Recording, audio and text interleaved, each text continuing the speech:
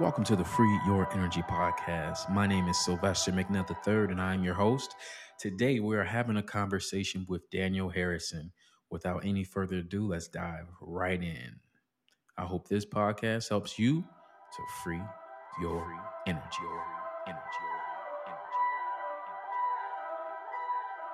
You know, I just feel like there's so many things that we try to control and dictate and put our power on. And is that resonating for you? Oh yeah, that feels good, man. Yeah, that's like my whole life. So if this chat could be about letting go of that sounds great. What is it like? What is it for you with the control thing? Like, where do you find yourself fighting for it? Yeah, I mean, the thing about being an entrepreneur or like building businesses is control is something that you strive for, really, like to have control over your business, to have control over your lead flow, to have control over your finances. It's the more control you have, uh typically the better your business does. um and it has its limitations too. But that's where it shows up and is a primary focus for me is building a business. And so I'm often stuck in spaces of trying to control things. What are some of the things you find yourself trying to control, and why? Like, okay, let's identify the behavior, but then name why. Like, why do we think we're doing it? Hmm. So the things that I would try to control would be like it's very analytical, I guess, in my mind. So it's very numbers oriented, results driven, and trying to control performance, my own performance, but then ultimately the performance that my key performance indicators are telling me, um, so that I can adjust and move and build based on the feedback that I'm getting. Um, so yeah, so why is is to get better data, maybe? Like, um yeah, why I'm trying to control is to get better data to then make better decisions and build a business in that way. It's not the only way to build a business, but it is the way that I seem to be more naturally inclined to build a business. Do you find that the control, wanting to control how the business does, and what you're putting into it, what you're investing, do you find that is a part of your personality? Do you see that coming into friendships, relationships, how you are outside of your business? Like, is it most prominent in your business? Yeah, I love that you asked that question. Like, uh, I just did a post on this the other day, but to me, the business, like, I love being an entrepreneur because I feel like my business and I have been in relationship for a long time. We've been dating. The relationship has changed. I should say we're married, uh, and we've been married for a long time. And that relationship teaches me so much about myself, just like other relationships do, right? Like it's kind of like a mirror for me. Um, so and I don't know if I can't really separate myself from my business. So if I am being overly controlling in my business, 100%, that's going to show up in every other aspect of my life, most likely. Um, and so I would say it's part of, uh, yeah, there's like a part of my personality that craves that likes that enjoys it. And I think my awareness of that allows me to choose when I get to um, use it or step in it. Like if I had no awareness about that, uh, then I wouldn't have choice. But yeah, so 100% that's part of my personality. And I think also too, control may not always be the most appropriate word. Hmm. You know, maybe it is control, but also it can be responsibility, you Hmm. know, and it could be discipline. Yeah. Because the question that people always ask is like, you know, well, do you have control issues or do you have control problems? And that often has a layer of like shame laced into it. It's Hmm. like, of course, I'm trying to control what's happening in my business. And it's like, oh, well, you have control problems. Right. Okay, well, if that's laced with shame, now I feel like shit for wanting to have a good business, right? But it's like, what if we said it differently? Like, we have discipline in our business. We're Right. responsible and we're accountable for what's happening. And we're taking responsibility for it. I feel like just changing those words kind of takes that like shameful element out of it. Because when Hmm. people talk about control, they often lace it with shame. They Yep. lace it like, oh, well, why are you in your ego? Or why are you power tripping? It's like, I'm not. I want a successful business. I want to make sure I'm doing the right thing. So I think we could both learn just by using that, kind of switching that language up a little bit. Yeah. Yeah. I like that. There's I'll often talk about we've been chatting about some pretty interesting books together and our men's group and a lot of it I find like it's so applicable to business with specifically around like masculine feminine energies, masculine feminine like there's different ways of doing things, right? And like when I think and it's like the like integrating where you can actually have where you can be both. You can be very disciplined or you can be in flow. Like I feel like an integrated entrepreneur Mm. is a dangerous like that is an effective human who can make a tremendous impact in the world. But where we get stuck, or if there's shame because you're being disciplined, um, it's like I don't know, the depends on where that's coming from. If it's a choice, like in this moment I'm going to be disciplined because I know that's going to produce a certain result, but in the next moment I can switch and I can be in flow and I can ditch the control or ditch the discipline to be in a more flow relational um maybe generous or in a more feminine energy, which has different benefits. That is a tremendously powerful entrepreneur. Uh, yeah. What would you say is the biggest difference? Well, first of all, how many years have you been engaged in entrepreneurship? And what would you say is the biggest difference between you in year one versus you now? Oh man. Oh my god. Wow. That guy. That's a good question, isn't That's a it? great question. Oh I feel like man. I have to answer that question myself too. Oh yeah, I definitely want to hear from you.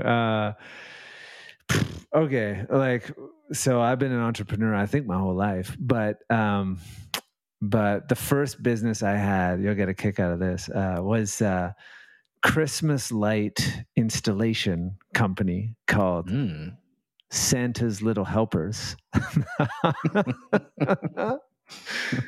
And it started because my friend's mom like couldn't put her Christmas lights up, and me and some guys that were in like 17 or 18, she paid us like $100 to put up these Christmas lights. I'm like, Mm. oh shit, I bet some other people would pay money if we put their Christmas lights up. And we Right. just went around and we started knocking on doors and I did that for 2 years, and then the guys I let Where did you grow up? Where were you at? out in Canada. I'm in Lower Mainland, Vancouver, West Coast, and but yeah, we ended up being able to like we were charging 700-800,000 bucks to do. We started going to the wealthy homes, and we would as soon as we would get one home in there. We would go to the neighbors, be like, look at that. This is what we just did for $900. You want this on your home?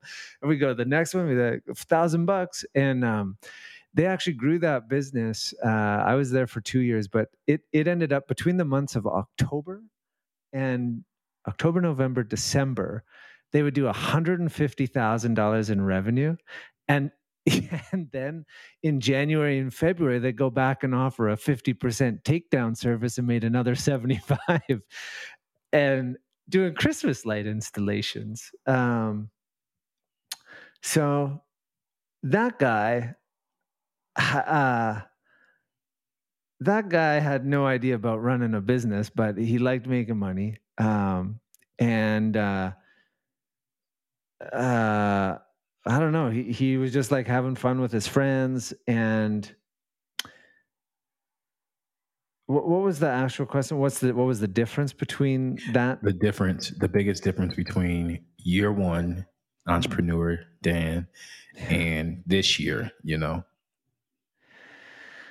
Oh man, like entrepreneurship for me is the journey of self-growth and self-development. Like I would know nothing. Like I'm so grateful for that was 17 years, right? Like, so 17 years of personal development, of a lot of mistakes. So the biggest difference is like it's experience.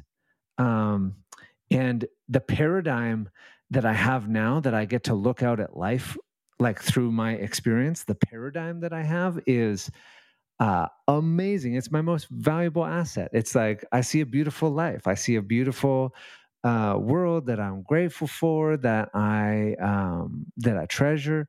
And that punk kid, when he was 17 doing Christmas lights, I mean, that guy's paradigm was so small, was so narrow focused, and probably like ungrateful and shrouded in shame, trauma, unaddressed shit that looked like making money doing Christmas light installations and then going and drinking and partying and doing drugs and and all the things. And so light years, man.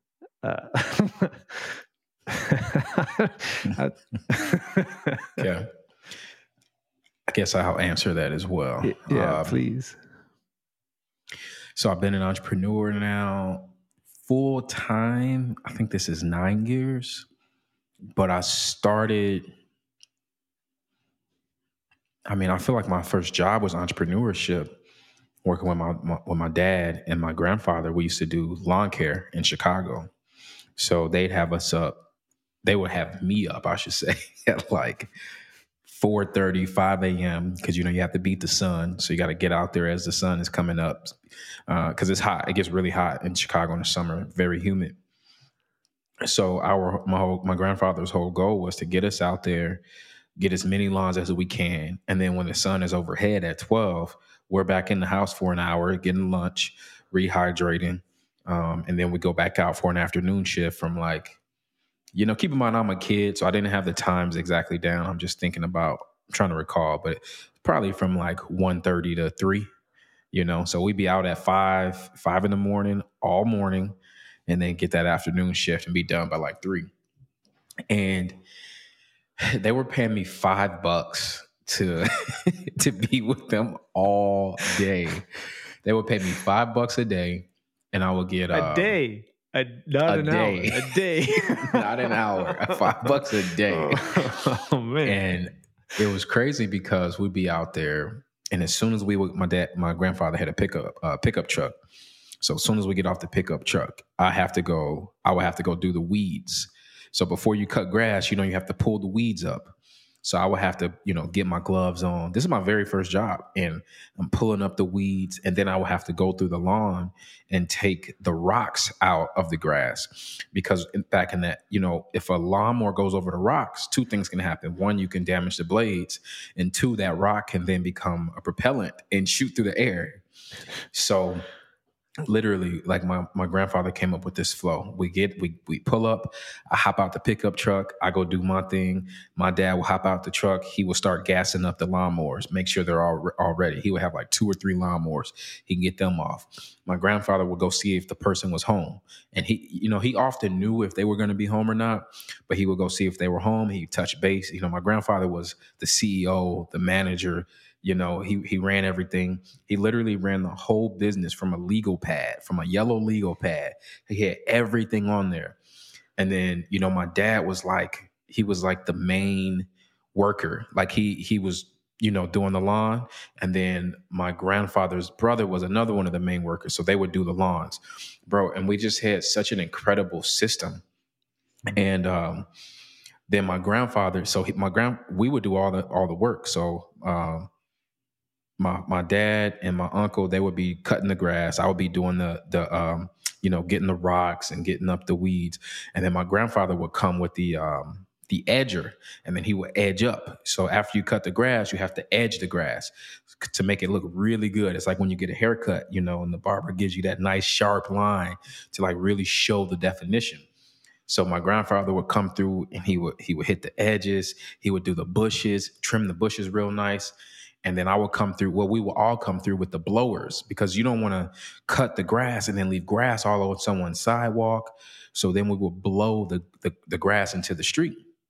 I mean, it was an incredible operation. Just looking back, like it was such an incredible operation. And I'm so grateful that like this was my entry point into the workforce. Because my very first job, so this was before I was 14. My very first job, I was 14. I worked at McDonald's. That was my first job. And I just remember like, I didn't have the language for it then, but I just remember like the emotional connection that my family had to that business versus I saw McDonald's as just a way to get some money. I didn't have an emotional connection to it. I was just like, oh, let me do this to get a job. And so when I became an entrepreneur, I think I was always craving that like emotional connection that I kind of saw with with the example my grandfather and my dad that they gave me. So I would say when I first started, I was operating out of pure scarcity. Pure scarcity. Like, I don't know if people are going to buy this. I don't know what to price this. I don't know if I believe in this really. I don't know if it's really that good. Just pure scarcity. But I was also completely fearless. I was like, nah, this has to work. This has to work. It just has to. Like I just had this belief, like this has to work. And I would say now, the biggest difference now is I'm not worried about failure anymore at all, because I've completely accepted that failure is a part of the journey and that you need to fail. Nice. So, 10 years ago, I was afraid to fail. Now I'm like, okay, if I fail, cool. What data do I need from that? Or what do I need to adjust? I don't look at failure as the end. Yeah. That's good, dude.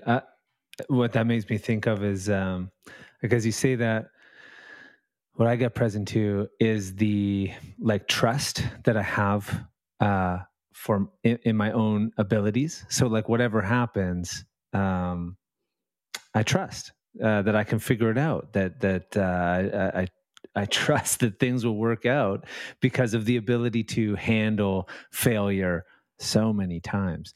Like, yeah, you're a for sure true entrepreneur. You're like, I just believe that this is gonna work. It's like you need that. You need to be okay with failure. I was like reading this book about entrepreneurship and like the archetype of what it means to be an entrepreneur, and it's like the happy loser. like can you fail and still like keep moving forward and be like, okay, yeah, cool, we lost that one, but all good. What's next? What's the lessons? Here we go. Being an entrepreneur is like, it's like being a boxer, but the punches that you're getting, they're not physical. They're definitely like emotional and psychic. Like you're basically getting beat up every day. Every day. And you go back to your corner, you talk with your coach, and you might be your own coach, and then you're just like, all right, I'm about to go back out here and get hit some more. maybe this round I could throw more punches. Yeah. That's really what it is, honestly. My So what would you coach. say? Oh, yeah. You said there was two things there. What would you say are like the top traits or the top mindset traits we need for anyone listening and they're like, hey, I want to move into entrepreneurship, or maybe you're already in entrepreneurship and they just want to do it more, increase it more. What would you say are some of the top traits we need to have or at least work on? Yeah.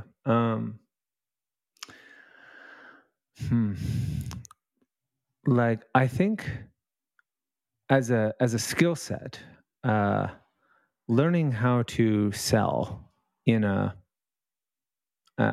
name of my company is called Soulful Sales. So, learning how to sell is a skill set that every entrepreneur needs to know how to do and do it in a way that feels good, that's relational. And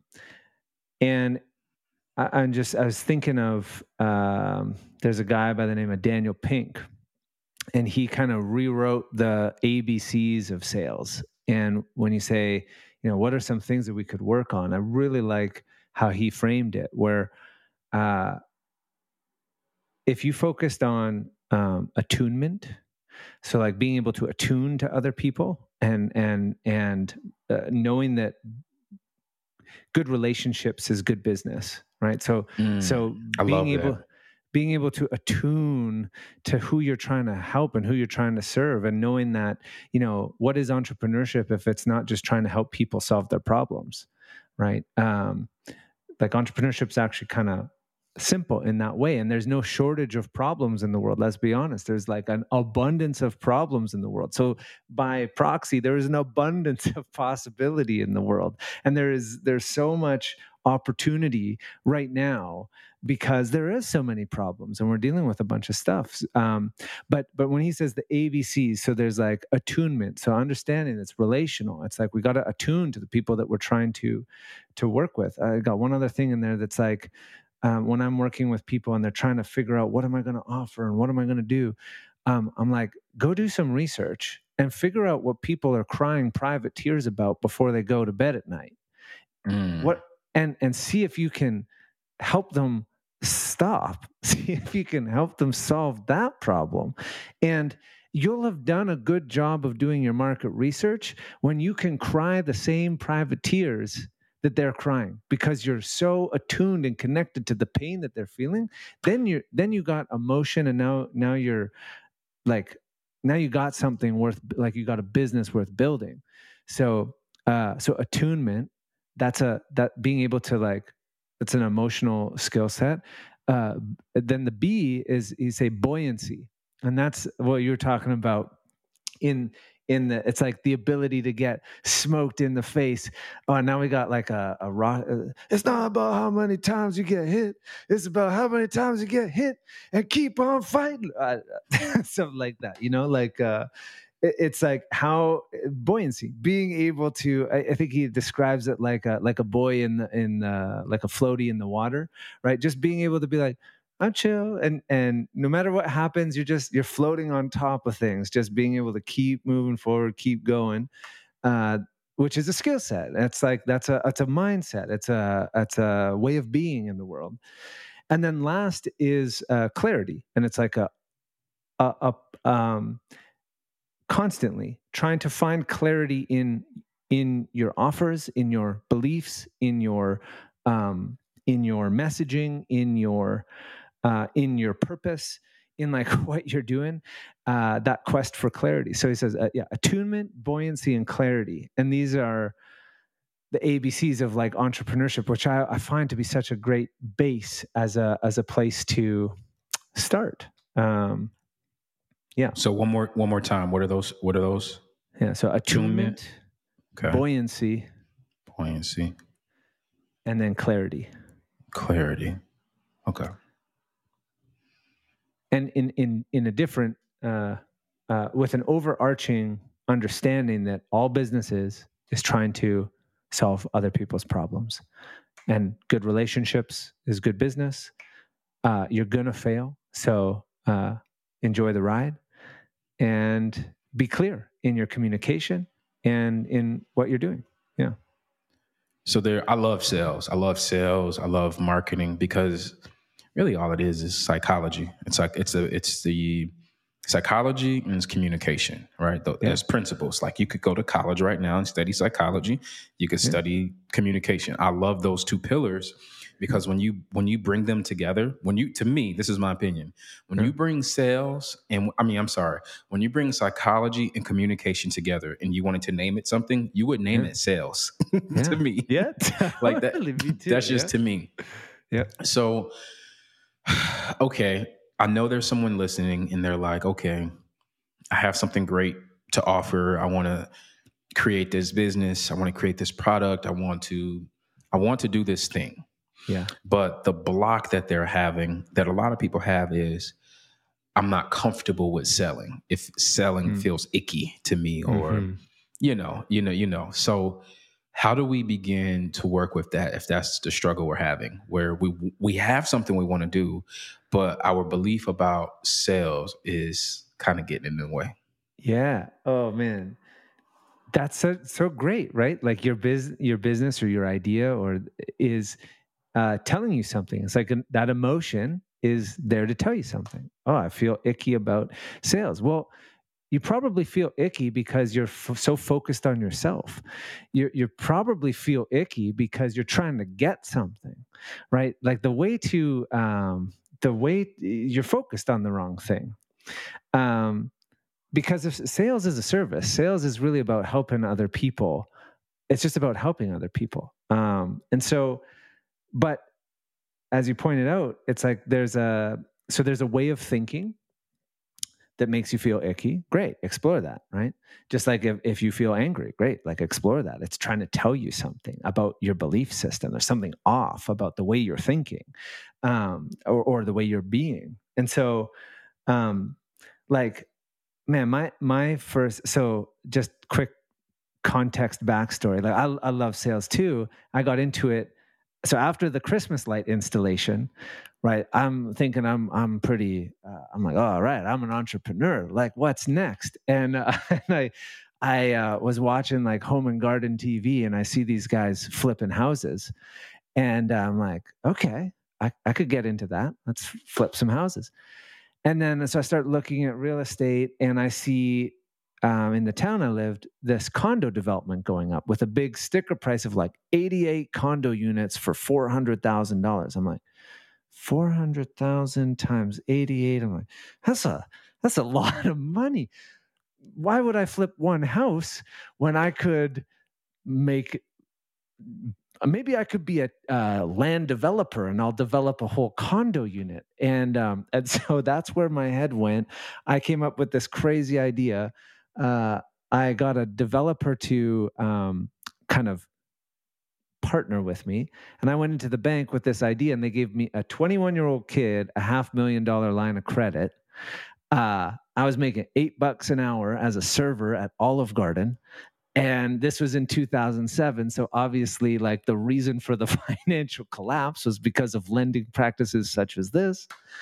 And, 2008 happened, and I'm like, the project didn't work. I'm left holding like a big bag of debt, and I'm in the bank every week being like, I just don't want to go bankrupt. And I was in there so much they gave me a job, and it was a commission only insurance sales job. And this is where I learned, and then I spent the next 13 years in finance. I became a CFP. I built a book of business, but it was off of the back of a really bad failure. And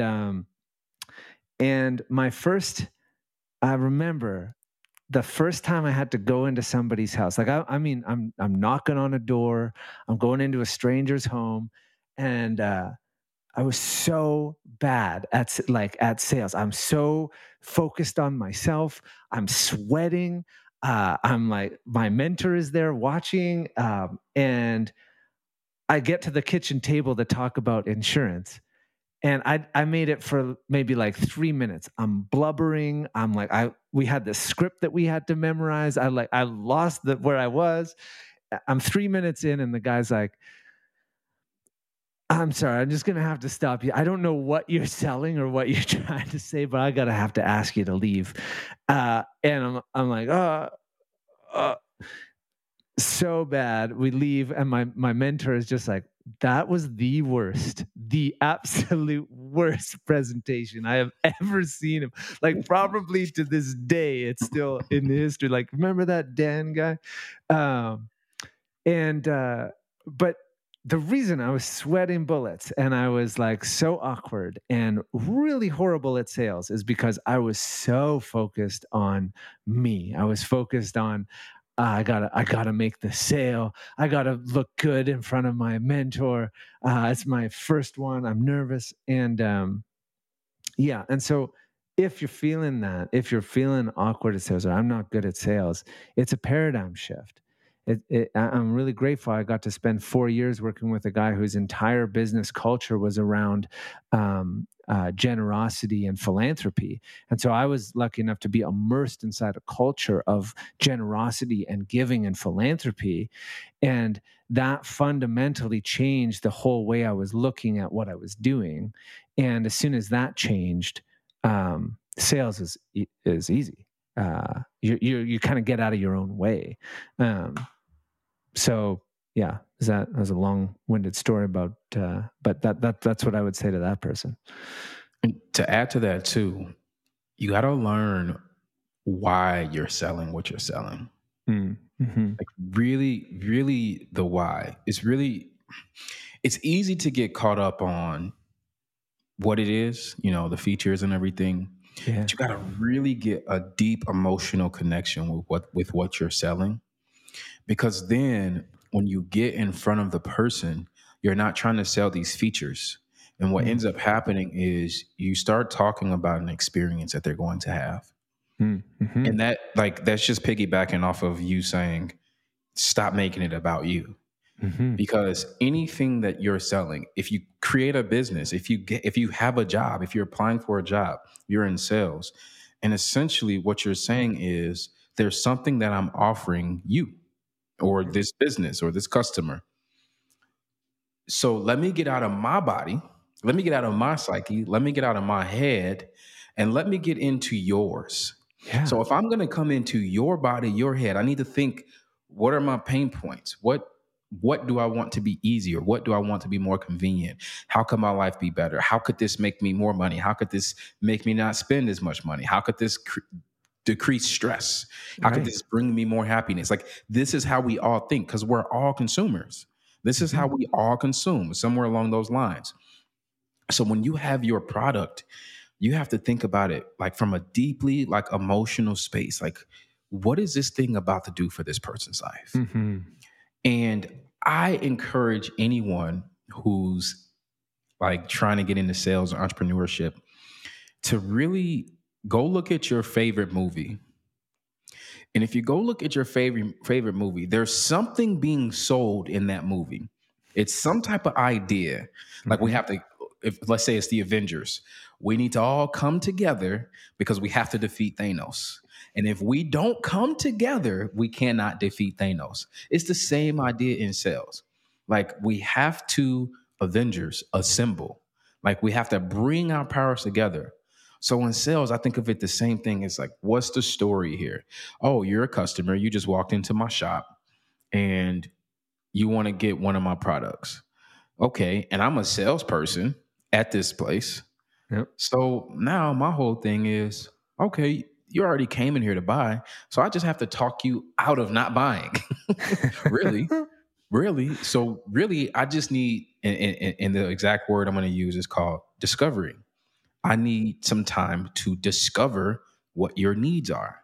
Yep. When I first started in sales, because I was doing person to person sales, Yep. I could always have that discovery period where I could ask, okay, so what's going on with you? What are your pain points? What are you looking for? What do you crave? What do you desire? I was doing technology sales. So I really think you should have a discovery session with yourself, and you should actually try to be your potential customers. So then when you go talk to your customers, like, or you already know what they're going to ask for because you've already discovered their needs. Mm-hmm. Oh, sales are so fun. It is. I love sales. I love it. Tell us The other about your business well, because you just started a new one, right? yeah, I mean, it's been evolving and transforming. Um, I was just gonna say one other thing about sales. It's like, you know, you you already are selling all the time. Um, Even if you think you're bad at sales, you're still selling all the time. You're selling yourself in that moment that you're not good at sales. You're selling. If you're my 2-year old daughter is the best salesperson I know. She gets everything she wants, and if she does it, she is great, and she's only getting better. It's a little scary actually, but yeah, sales is. I was just gonna. I had too many thoughts there as you were as you were sharing. Um, Around that discovery process and anyways I'll shift gears into like my business or what I'm doing now. Oh yeah, that's what it was. You're saying like I work with a lot of coaches and consultants, and 9 times out of 10, coaches specifically are really just trying to help a previous version of themselves. Like they've discovered something, they've discovered a method, or they've gotten healthy, or they've gone through something. And I love working with coaches um, because so my background was in finance. 2016, I left the kind of corporate finance because I had learned the system from the inside out, and I could see that the whole system is set up not to serve any of us really. It's set up in such a way where 42% of your income is going to taxes, 30% of your income is 30 to 40% of your income is going to banks, to debt payments, and you know that's 80% of your income, but we're free, even though we get to live on 20%. It's like, and then the whole anyways, I won't go down that road, but I saw it from the inside out, and I'm like, oh, the products that are being sold are more beneficial to the shareholders of banks and big institutions than they are to the people that are buying them. And so I shifted and I went online, and I said I was going to be a fee only advisor, which is yeah, not selling any products, just providing financial advice. But then I'm online, and I'm like, how the heck do you build an online business? And so now I'm building my own website and learning about funnels and Facebook ads and trying to build this fee only financial planning company. And I eventually figured it out. And in that way, what I do now is trying to help a previous version of myself, which was when I was just launching my first online business as a financial planner, as a fee only financial planner. And now I do that, and I help people with sales and marketing, coaches and consultants, grow their business online with sales and marketing. And we've developed my own little method. It's called the avocado method. And it's like the 7 elements that you need when you're building an online business. You need authority, you need a validated offer, you need opening offers to build your list, you need a community, you need to know automations, DM sales. So gone are the days of selling on the phone. Like you can just sell in the chat now. So learning how to sell in the DMs, and then outsourcing all the stuff that's not in your zone of genius. Avocado method. There's more to that, but anyway. And so last thing about this is, as a financial planner, the whole point was, if you put away 10% of your income, in 53 years from now, you might be able to retire as long as you don't account for inflation. um, and nothing derails that plan. And we're building these assets, right? And truthfully, what happened is when I went online, I built a course, and I built a course in conscious wealth. I took everything I knew about financial planning and personal finances, and I put it into a course. And that became that the curriculum that I was using for one-on-one clients. It then became a course on its own, and I was able to build a six-figure business from nothing more than the information in my head. And then it dawned, I'm like, this is the actual asset. This is the untapped commodity for all of us right now who have any type of experience, expertise, wisdom.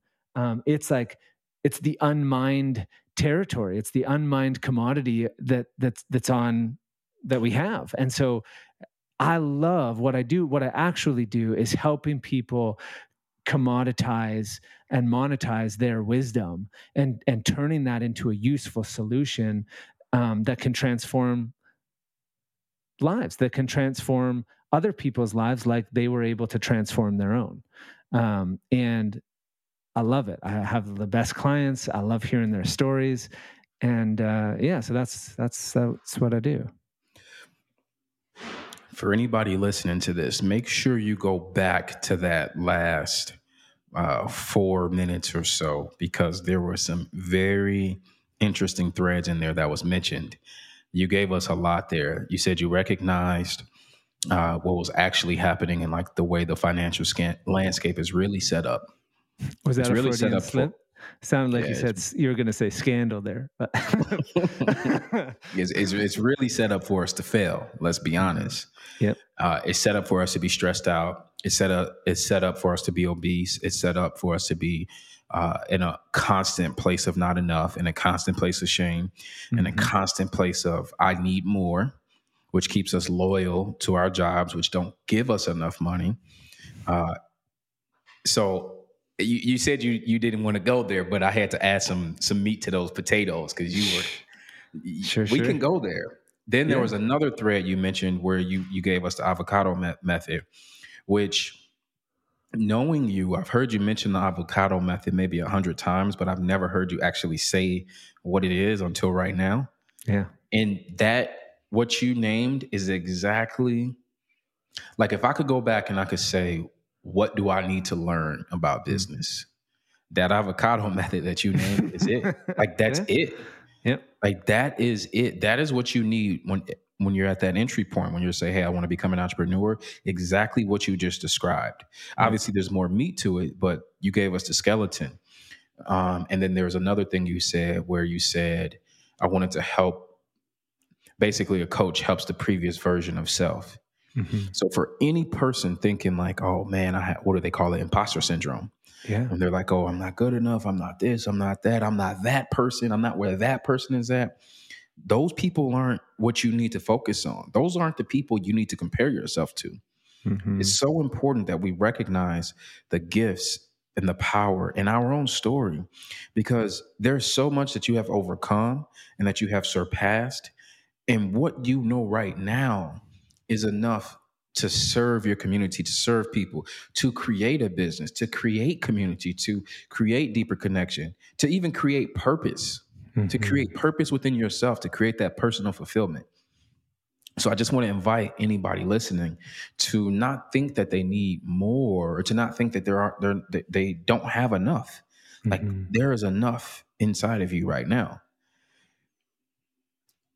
And it's hard because when you learn something or you discover something and it becomes your normal, I mean, I guess I can only speak from my own experience, but it's like, I then think it's like, oh, everybody knows that. And like, that's not that valuable. That's not that important. Everybody probably knows that.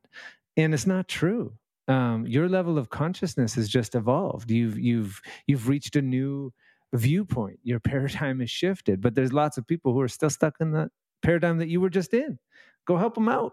Like, yeah, but it's tough to remember that and to be aware of where you are and how you think because of the transformation you went through, and realizing not everybody is there. Yeah. In the avocado method, you mentioned the D, which was what's the D? Yeah, it's the DM game, man. It's how to slide into DMs without being weird. Yes, talk to us about that. How does that work? Because you are able to make sales from direct message on social media. Yeah. So how does that work? What's some of the language you're using? What's kind of the intention? Give us that play. Yeah, I'll show. It's like, here's how it works. Anybody listening to this right now, intuitive entrepreneur, uh, shoot me a DM and say, type Sly, so I know that you heard it listening to Sly. And especially if you're an entrepreneur, and especially if you like sales as much as we do, uh, and and then we'll chat. I'll show you exactly how it's done. I don't know if I have anything to sell you. I don't know, but what I do know is, like, I don't call my friends. I text my friends. I don't really hop on the phone and do a bunch of sales calls. Like I text. So this is how people communicate now. Emojis, GIFs, like, it's way more interesting too. Also, you know what happens with so it's just conversation, but it's having conversation how I would want to have it. I don't really like when people call. It almost creates like an anxiety for me. I'm like, oh God, should I pick this up? I don't know why that's there, but it is. What I like about having conversations by text or by chat is it actually slows the conversation way down. You got to really think about what you're saying, and you get people, you have people's attention, and um, yeah, and it's a bit of an art, right? Like, there is an art to it, but it's not rocket science, and everybody's already doing it anyway. So and actually, I got a different framework, which is soulful selling, which guides people through, like, how do you do this in a soulful way. And if you want to hear, I can tell you those. Yes, but before we go there, let's go back for 1 second because it's very interesting. You bring up texting, direct messaging, use it, because the old mindset is that those things can be seen as distractions, as a way to waste time, especially in the concept in the context of let's make money or we're making a Right. business, right. So those things are almost seen as distractions and time wasters. But your invitation is no, we need to get in text and we need to get in DMs. We need to be in the direct messages. Yeah. Where did that shift come from? Because that's a mindset shift. Like, where did you recognize that? Um, my coaches, my mentors, for one. Also, just like, I'm a voracious reader, student of all things business, entrepreneur, and sales, and then you start to, like, see trends and patterns. And so, um, yeah, I could just see.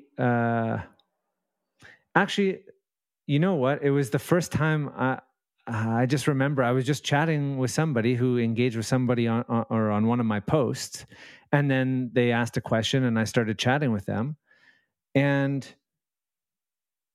and then they asked me, like, "Hey, what do you do?" Or, like, "Can you help me with this?" And I was like, "Oh, give me a little bit of time." And I wrote up a Google Doc that just said, "Here's what I do." And then I said, "Here, check this out. This is what I do." And I put my price on it, and they're like, "This is awesome. Can I do it?" I'm like, "Sure. Here's the link to pay." And I send a link. They paid. I'm like, "What just happened Right, here?" What, right. like, because it's what happens is, the all sales, what's needed is connection, right? Like there needs Mm. to be connection, and connection leads to trust, and then trust leads to cash flow. And and you can build great connection on social media and in chat and on DMs, like, without hopping on a call, but just, like, having a sense of humor, dropping a gift, like, doing things that make connection. um yeah, and So and then yeah. how does a person, because it's a double-edged sword, that the card that you're pulling is a double-edged sword. So the reason I'm asking questions is because I want to make sure that I understand for myself and for people listening, because you could get into conversations where it's just small talk and we're just going back Yeah. and forth, bullshitting. Just, oh, Mhm. did you see the Lakers? Did you see how's the weather? Yeah. So it's like, how do you make that play to where you can build the connection, but also where you're not, quote unquote, wasting your time? Like, and I understand that that's such a fragile place. So how do you Yeah. do it? Yeah, and let me be very clear. There is a right way and a wrong way to do this. And you have likely seen the wrong way. There's a ton of people doing it the wrong way every day. I don't know how many messages I get in my DMs that are like, "Hey, check out my crypto, thing here. Can you want 10,000 likes?" Or like people selling Jesus, I their get shit that every day. all the time. Like that is the wrong way to do it. Okay, that is the absolute wrong way to do it. In fact, just as a frame of mind, you should be thinking about people's DM spaces as like a sacred space, right? You don't get to just go in there. You have to be invited in. You have to be. You have to have consent. Uh, and so as important as like not wasting your own time, I think it's like not wasting other people's time, and not being um uh not being one of those people who is in there just trying to get stuff and trying to put their offer in front of as many people as possible. So it comes back to relationships. What is a relation and like what does a relationship look like? It looks like it takes time, right? Like Mm. it actually takes time. So instead of like the mindset shift isn't like I'm gonna make some money today. It's got to be like I'm gonna like build some connections today. I'm gonna plant some seeds today, and those seeds might grow over time. And I'm going to, I did a post. I don't even know how long ago, but it's kind of a you might have heard like Gary V. I think he had like the $1.80 strategy or something. And it's like you go on posts and you leave your 2 cents on 90 posts, and it's $1.80 a day, and you make all these connections. And I was like, you know what a 2 cent comment looks like? It looks like an emoji, like a heart and a rocket ship. It's like like nobody gives a shit about your heart rocket ship emoji. And so it's like that doesn't work. What works is like genuine sincerity, um, like genuine acknowledgments. I find everybody's talking on social media, and there's not that many people listening. And so, Mhm. if you can go in and you can be the one listening, it's like, oh my gosh, who is this leaving genuine, you know, acknowledgments on my posts and on the things that I'm up to, and um, and so yeah, there's a whole thing about it, but at the end of the day, it doesn't matter if it's DM, doesn't matter if you're selling in chat, if you're selling on a phone, if you're selling in a webinar, if you're selling in person, out person. At the end of the day, it's all the same. It's like coming from a heart centered space with service out of your own head and trying to solve real problems. Um, that's it. And you can do that on any platform that you want. And I'm just saying, to me, in the DMs and chat, it's fun. It's like it is like I enjoy it. Where getting on a phone creates like this anxious thing, like oh god, gotta do a phone call. But in the DMs, it's like it's fun. You're just chatting. So do you have your cell phone nearby? Oh yeah. Grab that thing for me. I'm curious here. All right. I want you to unlock it, go to your contacts, and scroll all the way down to the bottom. I want to know how many contacts you have in your phone. Whoa. Does it tell me? Yeah, if I you don't scroll know. all the way to the bottom, it will. 1,200. Whoo. 1,200. Could probably get rid of a lot of these. This is such an interesting practice to me. Right now, I have 177. Hmm. Nice. And I think in 2018, I had like 830, something like that. That's the highest I've ever been. Yeah. From a business perspective, I've often wondered if there's some type of correlation with your business and then the contacts you have in your phone. Hmm. Not necessarily the number always, right? Because there's two things here. There's the quality of the contacts, Yeah. and then there's the quantity of the contacts. Yeah. I haven't seen a study. I don't have a final answer. It's just something I'm very curious to know if there's a correlation with the more contacts you have, the better off you are in business. I don't know. What's your thought here? No. It's kind of like well, that was maybe a quick answer. I think quality 100% matters more than quantity in your contacts. Um, for example, you know, I would much rather have.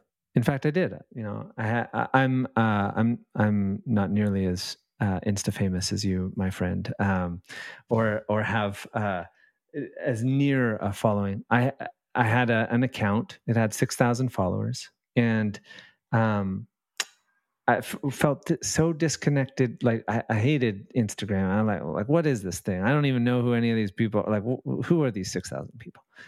And and then I actually just like started a new account, and I have the only people I'm connected with on there are people that I actually have had conversations with or engaged with. And I would way rather have 600 people who I'm like active, engaging with, we're connected, than 6,000 people that I don't know or care or like have any connection to. Um, as an example of quality over quantity. And here's the other cool thing I see, I know a lot of people with massive followings and they're like broke as shit. And then there's people who have like they don't even have Instagram or any following, and they're on the other end of the spectrum. Right. And so uh, I think that probably the difference comes down to um, like the quality of the contacts and the connections. Probably some other things in there too, but yeah. So I don't think it's the more connections you have doesn't necessarily mean you have more wealth. But let's be honest. I was having this conversation with my wife the other day. I'm like, there's anything that I've created. I think we get into the trap thinking like, oh, look at this business I've built, or look at how great I am. And it's like, I'm not under the illusion that the only reason I have been able to create what I've created or have is like a tremendous privilege because of the people that I've been able to connect with, and just where I am in the world, and yeah, like my parents, like I'm, I'm nothing if my parents didn't, have me. It goes all the way back to there. So I have built nothing on my own. Everything that I know, everything that I share is a result of like other people's. I'm just standing on the shoulders of giants, really. And yeah, and there's just same thing with one other piece that's right there ties into the avocado method. I think is super important for anybody who's like thinking about starting a business, because I did this the wrong way. I see a lot of entrepreneurs doing this the wrong way. They have a great idea and then they think that this is the thing, and then they try to sell this thing without ever asking anybody or getting feedback if this thing is good, or if people would actually buy this thing. There's a much easier, better way to build a business, which is just go ask 100 people, hey, what do you need? What do you want? Oh, sucks putting up Christmas lights. Hey, cool. I sucks for all of you. Oh, hey, there's a business, right? So uh, validating and actually just giving people what they want instead of trying to give people what you think they want is so important when you're just starting. Anyway, public service announcement over.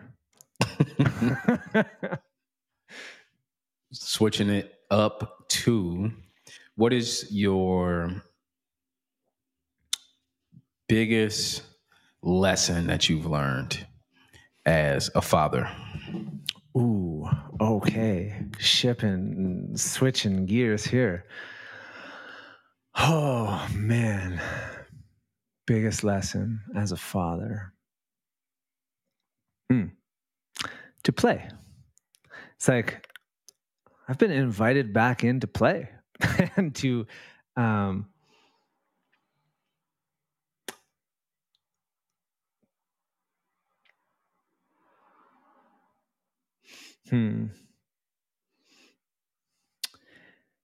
But more than that, it's like what allows me to play, or just being able to get to see the world through my daughter's eyes is such a gift, right?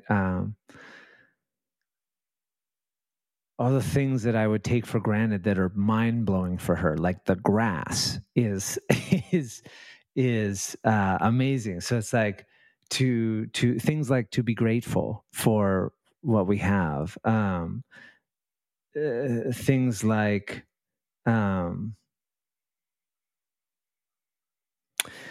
okay, something just popped into my head. There's a specific moment and a specific lesson. And it was when my daughter was maybe, I don't know, 9 months maybe. And we were sitting in the bathroom and she looked in the mirror and she saw herself. I don't know how old she was, but she like saw herself, recognized herself as, hey, that's me in the mirror. And it was this, like I cried because in that moment, how do I put this? It was like the beginning of not seeing the true self, in a way, like where a filter had been placed, like that's not actually really you. And I got present to the filter that I had, like how long I've been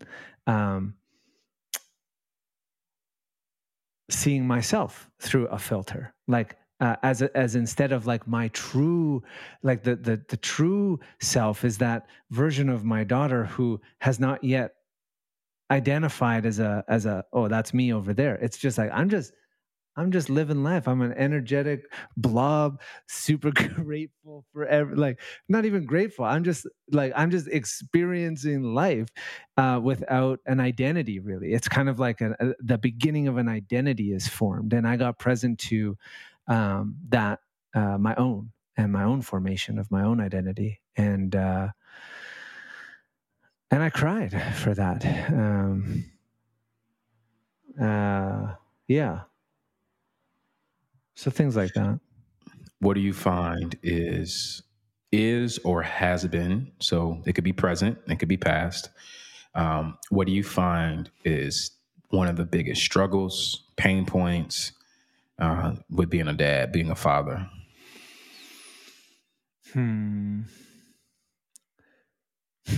This might just come all the way full circle back to the beginning about control. I think the biggest challenge is, I find it's balancing. It's finding that balance to be. I'm not sure if it's like, especially because of being an entrepreneur, which adds extra maybe volatility to, there's uncertainties with being an entrepreneur. But I think when I look at, my life or what I want my life to be about, it's like health. I want a great relationship with my daughter. I want a great relationship with my wife. I want a successful business that makes an impact in the lives of my clients. I also want to dive deeper into my own exploration, and have self growth and friendships with other men. Um, and that's a big full life. Like it's a big full life. And so things have got to go, like, and so things like, you know, for me, most recently, it would be like smoking weed. Like smoking weed was a thing, and that didn't that that was there that no longer fit, because I want these other elements.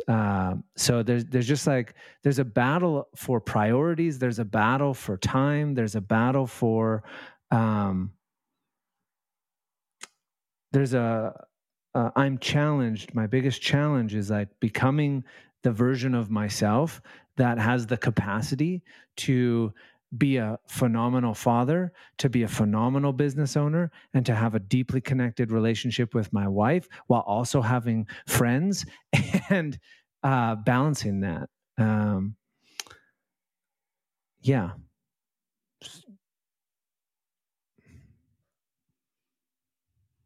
You ready for the lightning round? Oh, okay. Okay. Yeah. Yep. Let's hit this lightning round. Biggest fear. Uh, dying on like deathbed regrets. Favorite musician.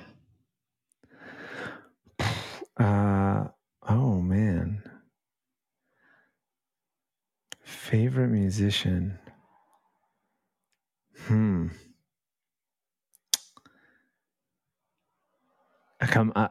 Skip, I'll come back. He said, "Skip, I'll come back." Okay, you get a meal, any meal you want. Any chef in the world can make it. It could be made any way you want it. Like your favorite meal. What is it going to be? Chicken and ribs, man, and mashed potato and a bunch of vegetables. Yeah, that's just like full rack, super soft, blackened chicken, Creole. Summer or winter? Summer. Okay. And we'll come back. Musician, favorite musician. It's so hard to pick one musician. So I'll give you three musicians that you've been jamming with lately. You know what, man? Like my whenever I think of favorite musicians, it's like I grew up in like hip hop back in so it's all the Tupac, Biggie, Nas, that's when I think of my favorite. It's like that's what I always go back to. And then what I listen to now is like I don't even know, like playlists on Spotify that I'm like, I should probably, what's this? Awake by Tycho. I don't even know who that is, but I listen to that song a lot. Tycho jams. Yeah, that's some good music, some good ambiance right there. No words. You can just vibe out. Okay, here's your last question. This is the Free Your Energy podcast. So, what does that mean from you? What does it mean for us to free our energy? If you can leave us with a thought, a question, a story, an idea that will help us free our energy, what comes up for you? Oh, that's great. I love the name of your podcast. That's awesome. Free Your Energy. I mean, what comes up right there is when it makes me think of it's like an invitation into presence, I guess. When my energy is most free, it's like it's just in the moment. It's when I'm present with my daughter. It's when I'm able to just play. It's when I am present. So that invitation, free your energy, is like an invitation into the moment. So, which I've shared many with you on this call, my friend. I've really enjoyed this conversation. Thank you for inviting me. Yeah, I appreciate you coming. I wanted to invite you in for a couple of reasons. Obviously, I know you have a wealth of knowledge when it comes to business, but it's just been a pleasure connecting with you. Like you mentioned earlier, we're in the men's group, and it's been a pleasure to connect with you in the men's group because I've never been in a men's group before. And as of last year, I'm in two men's group now. And I just feel like it's such a valuable resource to Mm-hmm. be able to, like, one, create space for other people to share thoughts, ideas, struggles, pain points, but then two, to also realize, especially as a man, because a lot of men don't realize we need this, to realize like there's a space for your emotions and there's other men who are going through, same thing you're going through. And when it comes to like emotional support, women do a great job of emotionally supporting each other, Mm-hmm. at least in the West, and over here in Canada and America, it's just what it seems like. Women do a good job of supporting each other. If you go out to brunch, you'll always see a group of 15 women or 20 women, and they're all hanging out and talking and doing whatever they do. But like, how often do you see a group of guys that big? A group Why of don't we 15 guys. brunch, man? Why don't I we don't. I brunch? don't know. Why don't we brunch? Are we not hungry? And it's like the way that we usually get together is like, honestly, it's like two things. It's like boobs and beer. It's like, let's get together and either talk about women or let's get together and drink. And so it's like I'm not opposed to talking about boobs and beer, but come on, like there's got to be more. Like there's so much more to life. And Yeah. so I found like a deep richness in the men's group and just being able to talk about finances with masculinity, death. I mean, we've talked Death. about so much stuff in there. Initiation, coming together in different groups. So I crave it, man. I love it. I love that space. I love that space. And I would love to invite anybody listening to get in a men's group, women's group, whatever it is, just to Mm-hmm. a place where you could show up emotionally, truly like yourself, and also create that space of safety for others. Mm-hmm. Yeah, man. It has been like, look forward to it every week. We have such an awesome group of dudes. And I've just personally like struggled as a dude um, with friendships, like building like friendships.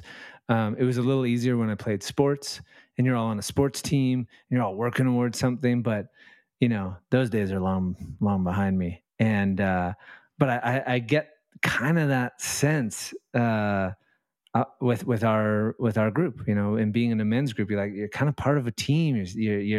It feels like that, but the conversation is much different. Um, than the locker room days of the past. Way different conversations. Yeah. I would like to invite you to maybe look into like I do F45, Yeah. and bro, it's incredible. I haven't made, I guess, friends from there, quote unquote, Yeah. but to be in that like community aspect and just kind of working towards that common goal of just working out together, I really, really enjoy it. I really, really enjoy that. And so I would encourage you to look up some type of, group fitness. Personally, I do Hmm. F45 Hmm. just Is that just to get like, that. what is that? Is that like the new CrossFit? What is this? No, absolutely not. I would definitely not be doing the new CrossFit. No shame on anybody who does CrossFit, but I just don't think I just don't believe in that training philosophy. With F45, it's functional fitness. So you have a lot of movements where you're moving your prime movers, but you're also doing things like lunges and squats. You're doing some plyometrics. Hmm. It's not bodybuilding, which I don't think the general population needs to do bodybuilding. I personally believe we should be training more like athletes. Hmm. That's my opinion. Yeah.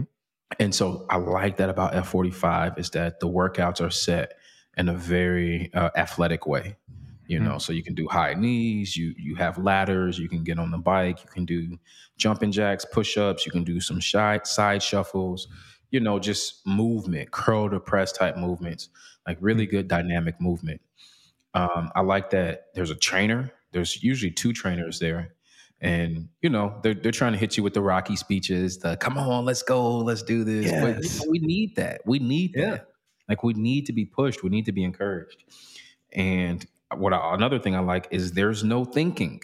I don't have Mm. to think about what my workout is. I don't have to Mhm. plan the workout.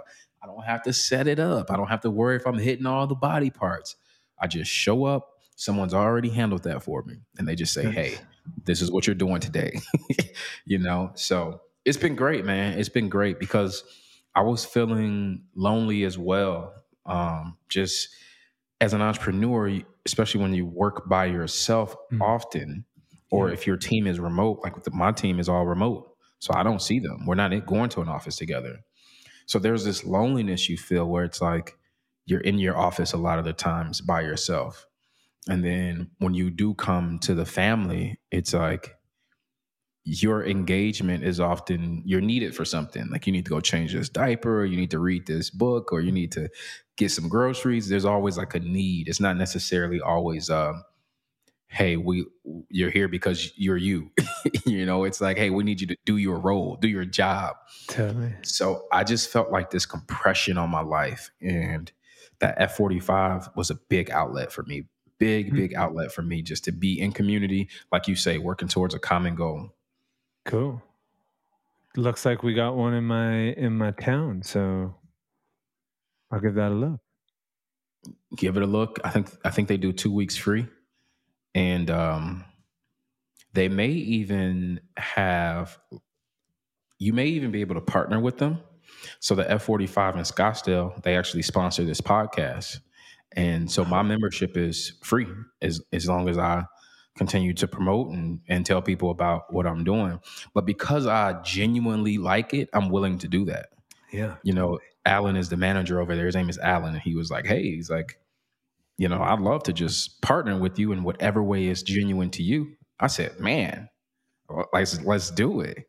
Because most people don't say that. They're like, you need to promote my business, put me on your website, put me in your email. It's like, It's that so same mentality, man. It's like just trying to push it, trying to force it, trying to get. Yeah. tell us how to get in touch with you and find you and come into your world. Shoot me a DM, Intuitive Entrepreneur, on Instagram, or soulfulsalesco.com is the new website going up. And either of those two spots is where I hang out. Thank you for your time today. Thank you, my friend.